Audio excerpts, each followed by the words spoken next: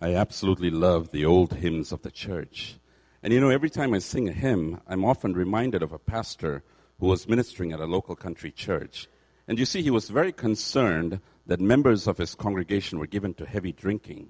And so he wanted to address the issue immediately. And so he decided to preach a very powerful sermon. And this is how he ended his sermon. He said, if I had all the beer in this world, I would dump it in the river. And then he said, if I had all the wine in this world, I would dump it in the river. And finally, with all the energy that he had left, he cried out. He said, if I had all the whiskey in this world, I'd dump it in the river. And then he sat down. His worship leader got up and he said, for a closing song, let us sing hymn number 357, Shall We Gather at the River?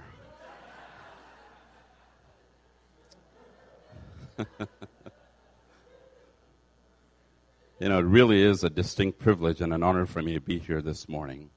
And I want to thank God for this opportunity He's given me to share His word with you. It's been a wonderful relationship, friendship with Dave. I've known him for about a year. And I have to tell you, he's been a blessing in my life. He's been praying, he's been encouraging, and he's really been there as we continue to meet on an ongoing basis for lunch and so on. And I've been really blessed. And I'm sure that he's a blessing to all of you here as well. And as we get into his word, it is my prayer that as we meditate on the word of God, that we'll come to a greater understanding of the kind of God he is and the kind of people that he wants us to be. But before we delve into his word, let's just close our eyes for a moment and look to him in prayer. Dear Lord, we thank you for this beautiful morning.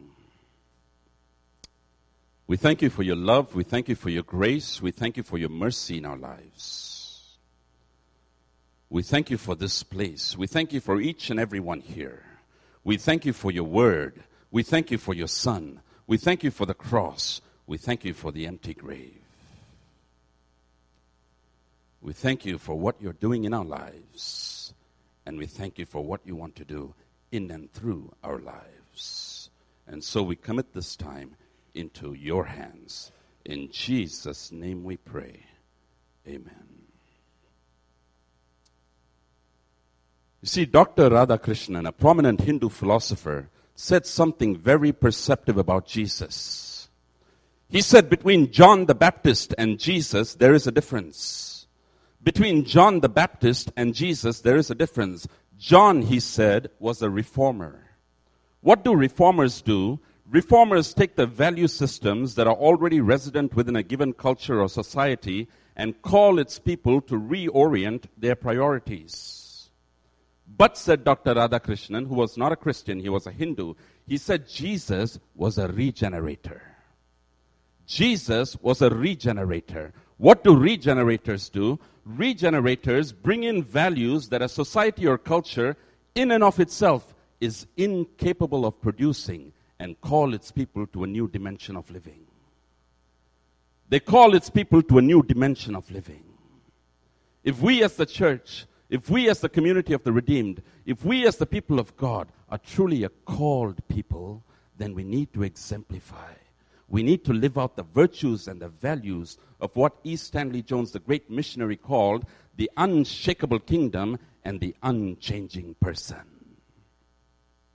The unshakable kingdom and the unchanging person.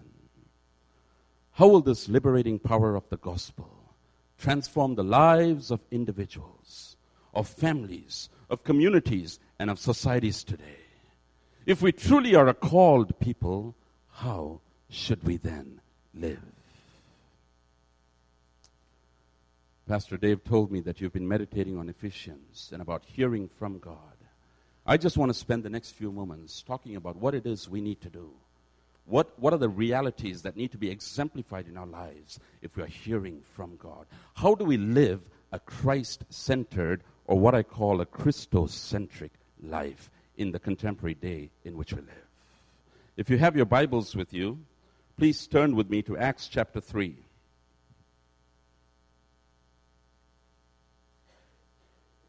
Acts chapter 3, verses 1 through 10. Let me quickly read it for you.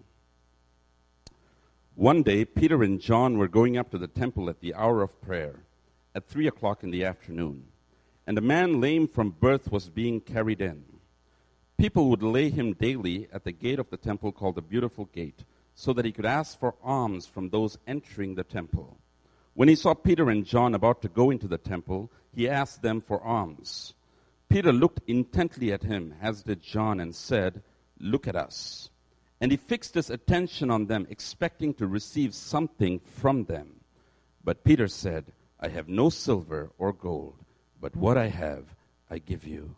In the name of Jesus of Nazareth, stand up and walk." And he took him by the right hand and raised him up, and immediately his feet and ankles were made strong. Jumping up, he stood and began to walk, and he entered the temple with them, walking and leaping and praising God.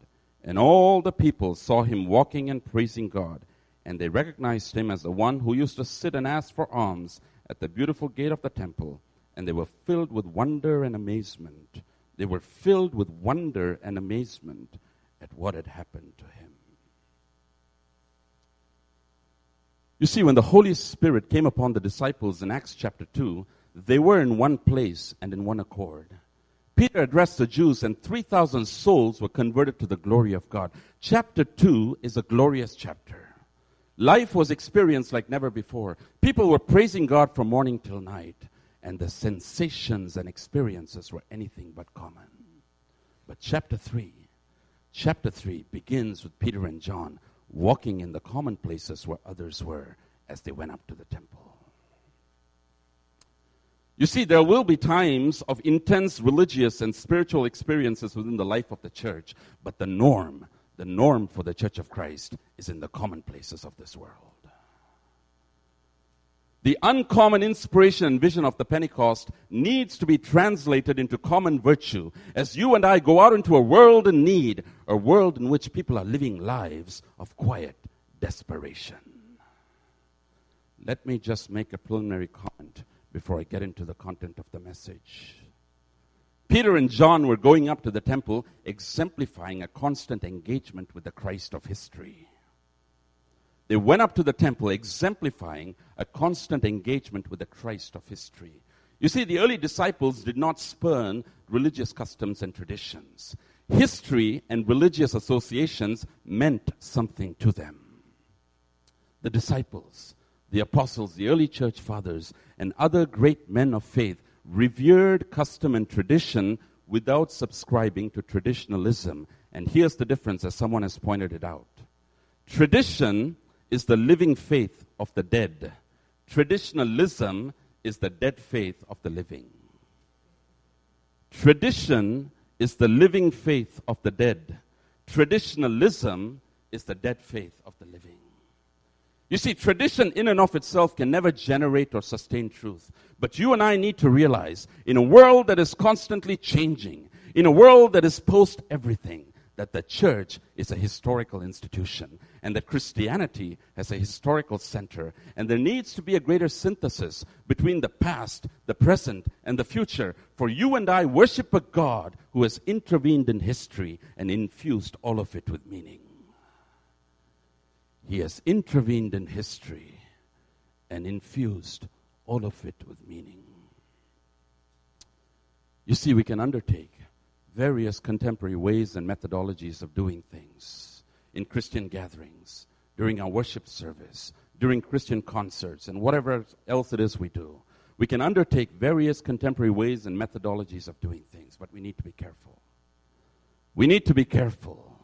We need to undertake methodologies that complement rather than confuse the truth of the content of the gospel. You see, things don't always have to be novel and bright and entertaining in order to engage the believer and to invoke interest in the unbeliever. Traditional things, customary things, regular things like Peter and John were doing going up to the temple can be undertaken with a deep sense of spirituality and significance. Peter and John were not going as formal worshipers. They went filled with the Holy Spirit. Christ was the Lamb at the altar. He was the theme of the Psalms, and he was shown on the vestments of the high priest. And they worshipped him in spirit and in truth within the context of their traditions. In our attempts to be relevant in our contemporary world, and we should try everything possible to be relevant. But in our attempts to be relevant in our contemporary world, let's be sure to maintain some of the traditions of the church, or we'll end up losing our sense of identity and destiny in the process. And the first thing that we see, the first truth that we see as we read Acts chapter 3 verse 1 is this: there was a consummate embodiment of Christ. The embodiment of Christ. Acts chapter 3 verse 1 says, Peter and John went together. Peter and John went together. Do you know why the early church had the power that it had? It wasn't because they were in the right place. It wasn't because they had the right position. And it certainly wasn't because they had the right people. The early church had the power that it had because they had the right relationships. The right relationships. First and foremost with God himself, and secondly with each other as they embodied Christ in their midst. People who saw them saw Christ at work in and through them. Acts chapter 2 says they were together and had all things in common. You see, Peter and John were very different men. Peter was young and he was brash. John was a dreamer and he was a poet. And they probably had their differences. They didn't agree on everything. But you see, there was an intrinsic beauty in and through Christ that provided the possibility of love and grace and mercy and especially forgiveness to exist between them. They were both sinners in need of a Savior and had found their answer in Christ, and they embodied him in their midst. Do you know what the problem with the church today is? Instead of loving each other, instead of being gracious to each other, instead of being kind and compassionate and forgiving, we end up comparing ourselves to each other. We compare ourselves to each other based on our relative moralities, forgetting that when compared against the very holiness of God, we all fall short of his glory.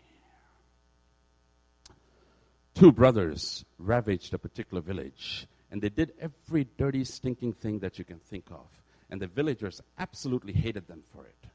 Suddenly, one of the brothers unexpectedly died. The surviving brother went to the local church pastor and asked him to eulogize his dead brother. And he looked at the pastor and he basically said, look, I know that the church needs a lot of money. You've got a lot of repairs to be done. I'm willing to give you a large sum of money. Just conduct the funeral. All you need to do is refer to my dead brother as a saint. Just refer to him as a saint. I'll give you a large sum of money. The pastor really didn't want to do it, but finally he agreed. On the day of the funeral, the entire village had gathered out of curiosity. They wanted to know what the pastor was going to say and what he was going to do. And so the pastor went through the usual rituals. And then he went and stood right in front of the body of the dead brother. And he said, pointing to the body, the man you see lying here was a cheat. He was a scoundrel. He was a good-for-nothing. Nothing good ever came out of his life. He did every dirty, stinking thing that you can think of. But compared to his brother standing here, he was a saint.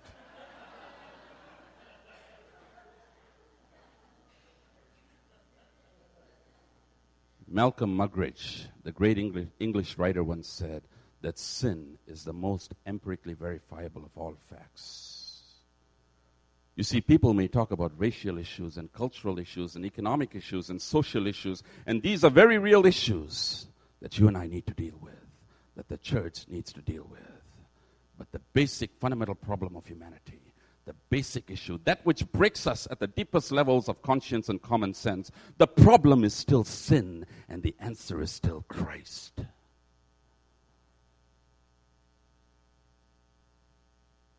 C.S. Lewis, in one of his books, writes that sin makes us less than we were meant to be. John Wesley said that sin alienates us from God. The Bible says that while we were yet sinners, Christ died for us. While we were yet sinners, Christ died for us. And he's looking to you and he's looking to me to extend that same forgiveness to others by embodying him in our lives. You see, God wants to make you and I instruments of his peace in this desperate and dying world that needs to know him for who he is. As St. Francis of Assisi once prayed, Lord, make me an instrument of your peace. Where there is hatred, let me sow love. Where there is injury, pardon. Where there is darkness, light. Where there is despair, hope. Where there is sorrow, your joy. There are many, many ways in which we can embody Christ. Let me just mention one because of the lack of time. We can embody him by being forgiving to others. But that's a very difficult thing to do, especially when you're on the freeways. You see, words are spoken, intentions are made known, and immediately that bitterness begins to take root in your heart and mind. The need to get even with that person or that family, to let them know how you felt and how you were violated. But God is looking into your heart this morning, and he's looking into my heart, and he's saying to us, if you're truly saturated by the love and the grace and the mercy and the forgiveness of my Son, then experience it and extend it to others in your life. Let it touch the life of another. Embody me. Embody me. Two friends were walking in the desert, and at some point in their journey, they got into an argument, and one of the friends slapped the other on the face. The one who got slapped was very sad, and he wrote in sand, "Today, my best friend slapped me." They kept walking till they came to an oasis, and they both decided to go in for a swim. And the one who'd been slapped began drowning, and his friend saved him. Once he had recovered from near drowning, he wrote on a slab of stone, "Today, my best friend saved me." And the friend who had both slapped him and saved him asked him why he had written in sand when he'd been slapped, and why he had engraved it on stone when he'd been saved. And his other friend replied, "Because when somebody hurts us, we should write it in sand, where the winds of forgiveness may erase it away. But when somebody does something good in our lives and is a blessing to us, we should engrave it in stone, where it may endure forever." God wants you this morning. My dear brother, my dear sister, God wants you. God wants you to write your hurts in sand, so that the winds of forgiveness may erase it away as you embody the very character and the person of Christ in your life. And then as you read on, you see Peter looking at the lame beggar, and he says, "Look upon us." He doesn't say, "Look upon me." He says, "Look upon us." He gives full recognition to John and validates his ministry. In a community where there is love and grace and mercy and forgiveness, in a community that embodies Christ, there are no big I's or little U's. There are no big I's or little U's, for we live for his sake and for his glory and for the sake of each other. As the old hymn reminds us, others, yes, Lord, others, let this my motto be. Help me to live for others, that I may live for thee. I wonder this morning, as we've gathered here, I wonder if we can look at a desperate and dying world and say to them, "Look upon us. Look upon us." We're a fellowship, we're a congregation where the gospel is not only heard, but where the gospel is seen. We're a church where the gospel is not only proclaimed, but where the gospel is actually embodied. I believe it was Gypsy Smith who once said that there are actually 5 gospels: Matthew, Mark, Luke, John, and the Christian. And he said many will never read the first 4. Let our lives be an embodiment of Christ. If you hear from him, embody him. Secondly, we see the empowerment in Christ. Please look at that passage again. We see the empowerment in Christ. The lame beggar had been sitting at that gate for many years. On this particular occasion, he's being brought to the gates. And on seeing Peter and John, he cries out to them. And the Bible says that Peter, when he heard those cries, fastened his eyes upon him. I love that term in the King James Version. Peter fastened his eyes upon him. You see, a characteristic feature of Christianity is that it fastens its eyes on the sick and the destitute of this world. Science may fasten its eyes on inanimate matter and art on the gate beautiful, but Christianity fastens its eyes on the poor cripple. Science may seek out the mysteries of the cosmos or the universe and art its beauties, but Christianity seeks out its ills and offers an unquenchable hope. And then Peter begins to speak. And he speaks some of the most beautiful words recorded in all of Scripture. He looks at the lame beggar and he says, silver and gold I have none, but such as I have I give thee. In the name of Jesus of Nazareth, rise up and walk. By telling the lame beggar what he did not have, Peter inevitably heightened the value of what he did have. I can almost feel what the lame beggar must have felt at that moment. Peter, if you didn't have silver or gold, why didn't you just pass on by and leave me alone, unnoticed and unchallenged? Don't you see me? I'm a man destined to suffer, a life of agony and pain and distress. Peter, despair for me is not just a moment. It is a lifetime. Why didn't you just pass on by and leave me alone? We've all known people who've been suffering for a long time in their lives. If you spoke to them in the first year, there is some concern, but there is still a glimmer of hope. But after 5 years, 10, 15, 20, 30, 40 years, even the most fiery spirit will be quenched. There is no hope left. Maybe you know someone in your life, a friend, a neighbor, a family member. It may not be a sickness, it may be financial. It may be a loss of meaning, a sense of depression, a sense of loneliness. Maybe you're experiencing that in your own life. And you've tried everything possible to turn things around.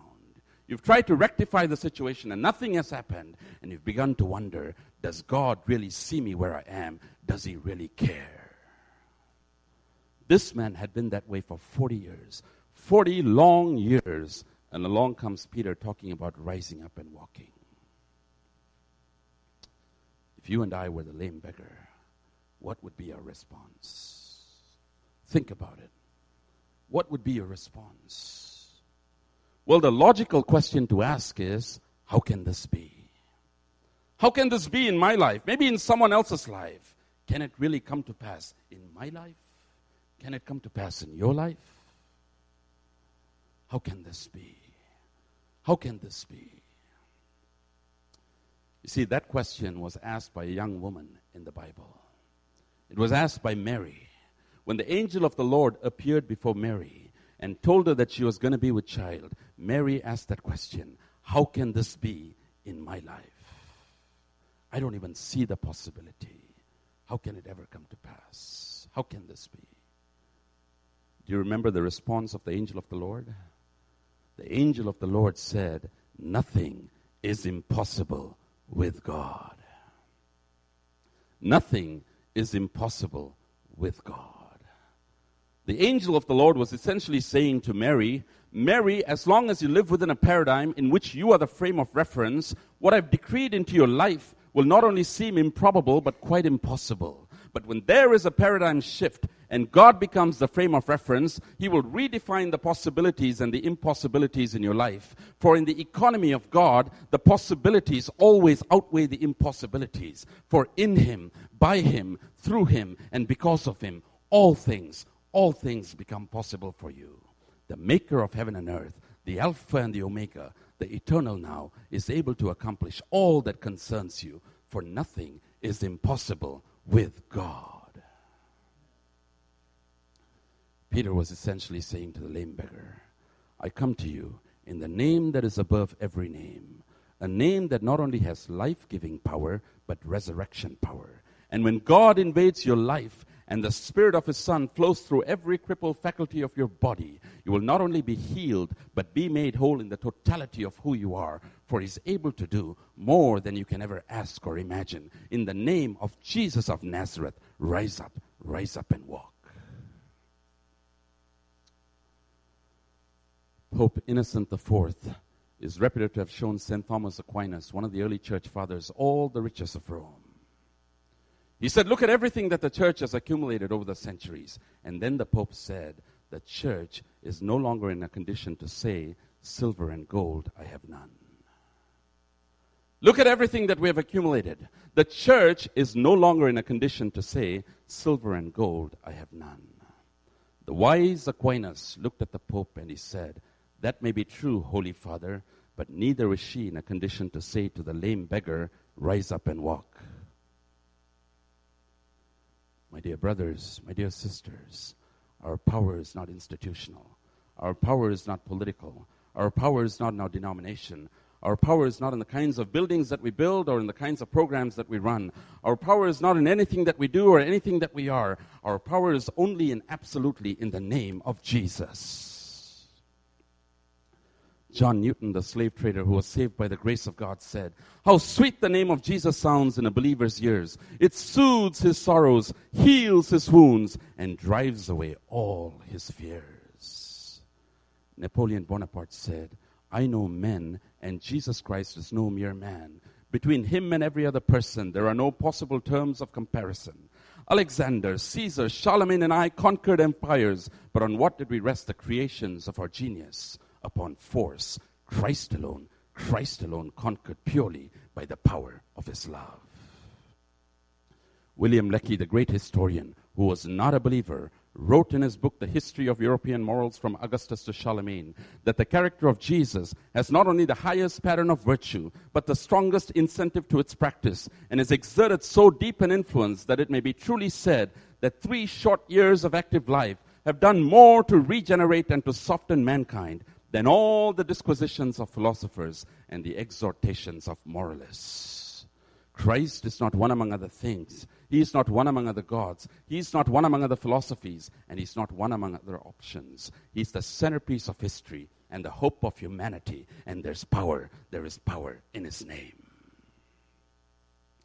And that power has not changed, because he is the same yesterday, today, and forever. What he did 2,000 years ago, he's able to do in Covina, California this morning. He wants to empower you. He wants to empower your families. And he wants to empower this church. If you're hearing from God, embody him. Secondly, be empowered by him. And thirdly, finally and quickly, be enabled through Christ. The enablement that comes only through Christ. Please look at that passage again.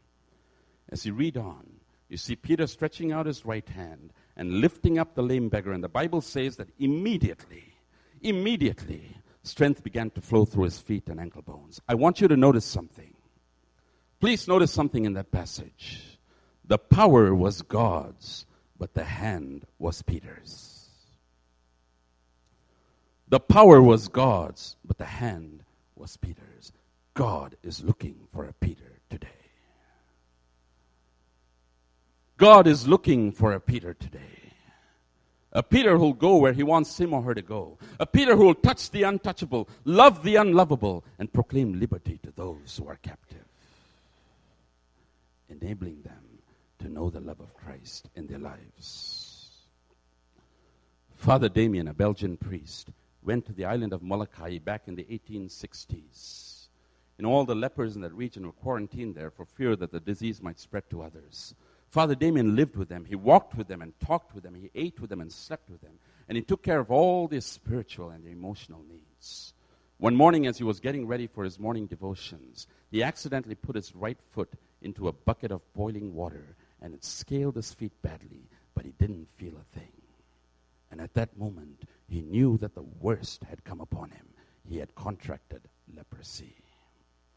Every morning as the lepers gathered, he would look at them and address them as, "My dear lepers." On this particular morning, knowing what had happened to him, with tears in his eyes, he looked at them and addressed them as, "My fellow lepers." He died in the year 1889, and at the request of the Belgian government, his body was flown back to Belgium, but his right hand was severed from his body and sent back to Molokai, where it lays buried today. It is still there today, as a testimony to the fact that here was a man who literally became the hands and feet of Jesus in the desperate and darkened world of lepers, enabling them to know the love of Christ in their lives. He wants us to enable others to know him, to go out into this world and to tell them that there is a Creator who has created them, that there is a God who longs for an intimate relationship with them. To tell them you were not mass-produced. You didn't come about because of some unexplainable cosmic event. You were deliberately planned. You were specifically gifted and lovingly positioned on this earth to be in communion with your Father. That's the heartbeat of the Christian. That is the mission of the church. To enable others to know him. the enablement that comes only through Christ. Embodiment, empowerment, and enablement. Please look at that passage again. And as you read on, you see the lame beggar entering the temple with Peter and John, walking, leaping, and praising God. When the purpose and the promise of God comes to pass in the life of a person, it always converges and coalesces in worship.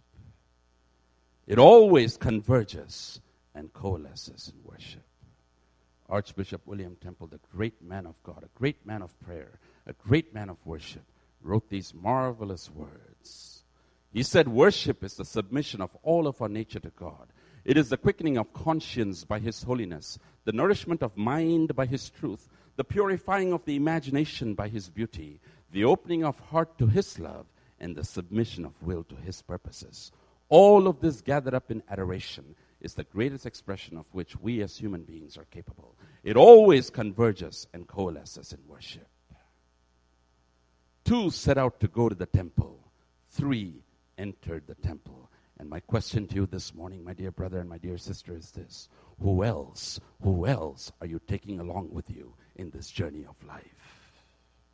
Who else are you impacting?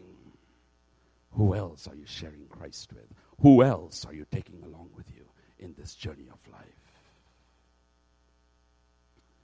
Embodiment, empowerment, and enablement. Can this become a reality in my life today? Yes, it can. Yes, it can. It can happen right here, right now, right where you're seated. But it happens only in and through Christ. The Bible says that apart from Him, we can do nothing. And so let me just conclude by tying it all together with a story. You see, an old father and his son traveled the world over, collecting some of the most magnificent pieces of art. And the father loved his son very much, and they would walk through their estate or their mansion, looking at all of these art pieces and enjoying them together. Suddenly, the country that they were in went into a war, and the son had to go and defend his nation. The father reluctantly agreed. A couple of weeks later, he got a telegram notifying him that his son had been killed in the war. The father was absolutely heartbroken. He loved his son very much, and he was torn apart. He didn't know what to do. A couple of months passed, and there was a knock on the door. The father went and opened the door, and there was an injured soldier standing there. The injured soldier looked at the father, and he told him that he was his son's best friend. And he told the father how his son had sacrificed his own life on the battlefield to save his. He looked at the father and he said, "Sir, I don't do much in my life, but I am a painter, and I painted this picture for you, and I came here to give this to you." And he gave the father a wrapped package, and he left. The father unraveled the package to reveal a portrait of his own son. No one in the art world would consider it to be a masterpiece. In fact, it was actually pretty mediocre. But there was something in that painting that bore a striking resemblance to his son, and it became the father's most prized possession. In fact, if anyone came to his house, he would show them that painting first before they saw anything else. A couple of years passed. The father became very ill, and he died. And soon the announcement was made that there was going to be a big auction. All the paintings, along with the estate and the grounds, were going to be auctioned off. On the day of the auction, dignitaries and celebrities and art collectors from all over the world descended upon the mansion. The auctioneer went up to the podium and he said, "We're going to begin, but there is a rule, there is a condition. By the will of the old father, we have to auction off the painting of his son first before we get to anything else." The crowds began to murmur and complain. No one wanted that worthless painting. But the auctioneer was resolute. He said, "Unless we sell the painting of his son, we won't get to anything else." And then he said, "I'm going to start the bidding at $100. $100 for the painting of the old man's son. Who will take the son?" Absolute pin drop silence. No one wanted that painting. Suddenly that silence was broken by a voice at the back of the room. "I'll give you $10 for it. It's all that I have, but I'll gladly give it to you to get that painting." Everyone turned towards the back of the room, and there was that injured soldier, barely able to stand, waving his $10 up in the air. The auctioneer smiled, and he said, "All right, we'll begin the bidding at $10. $10 for the painting of the old man's son. Will anyone go higher?" Silence yet again. The auctioneer waited for a moment, and then he said, $10 for the bidding of the old man's son. Going once, going twice, sold to the young man at the back of the auditorium. As the injured soldier was making his way to the front to pick up his painting, the auctioneer went back to the podium and he made another announcement. He said that the auction was over. What do you mean it's over? We demand an explanation, cried out the crowds. Well, it's very simple, said the auctioneer. You see, by the will of the Father, he who bids on the painting of his son gets the entire gallery along with the estate and the grounds. Please hear me. He who got the son got everything that the Father had to give. He who got the son got everything that the Father had to give. When you and I come to God through his Son, then we'll truly receive all that our Heavenly Father has to offer. Embodiment, empowerment, and enablement. As we hear from God, it is my prayer that he will help you, that he will help me to live a life that is pleasing in his sight and for his glory. Let's pray. Lord, we thank you once again for your presence, and we thank you for your word. We thank you because you're not just a God of history, you're the Christ of our present reality. Work in and through us, Lord. Help us to be a people who hear from you, and then a people who embody you, a people who are empowered by you, a people who enable others to know you, for your glory and for your name's sake. In Jesus' name we pray. Amen.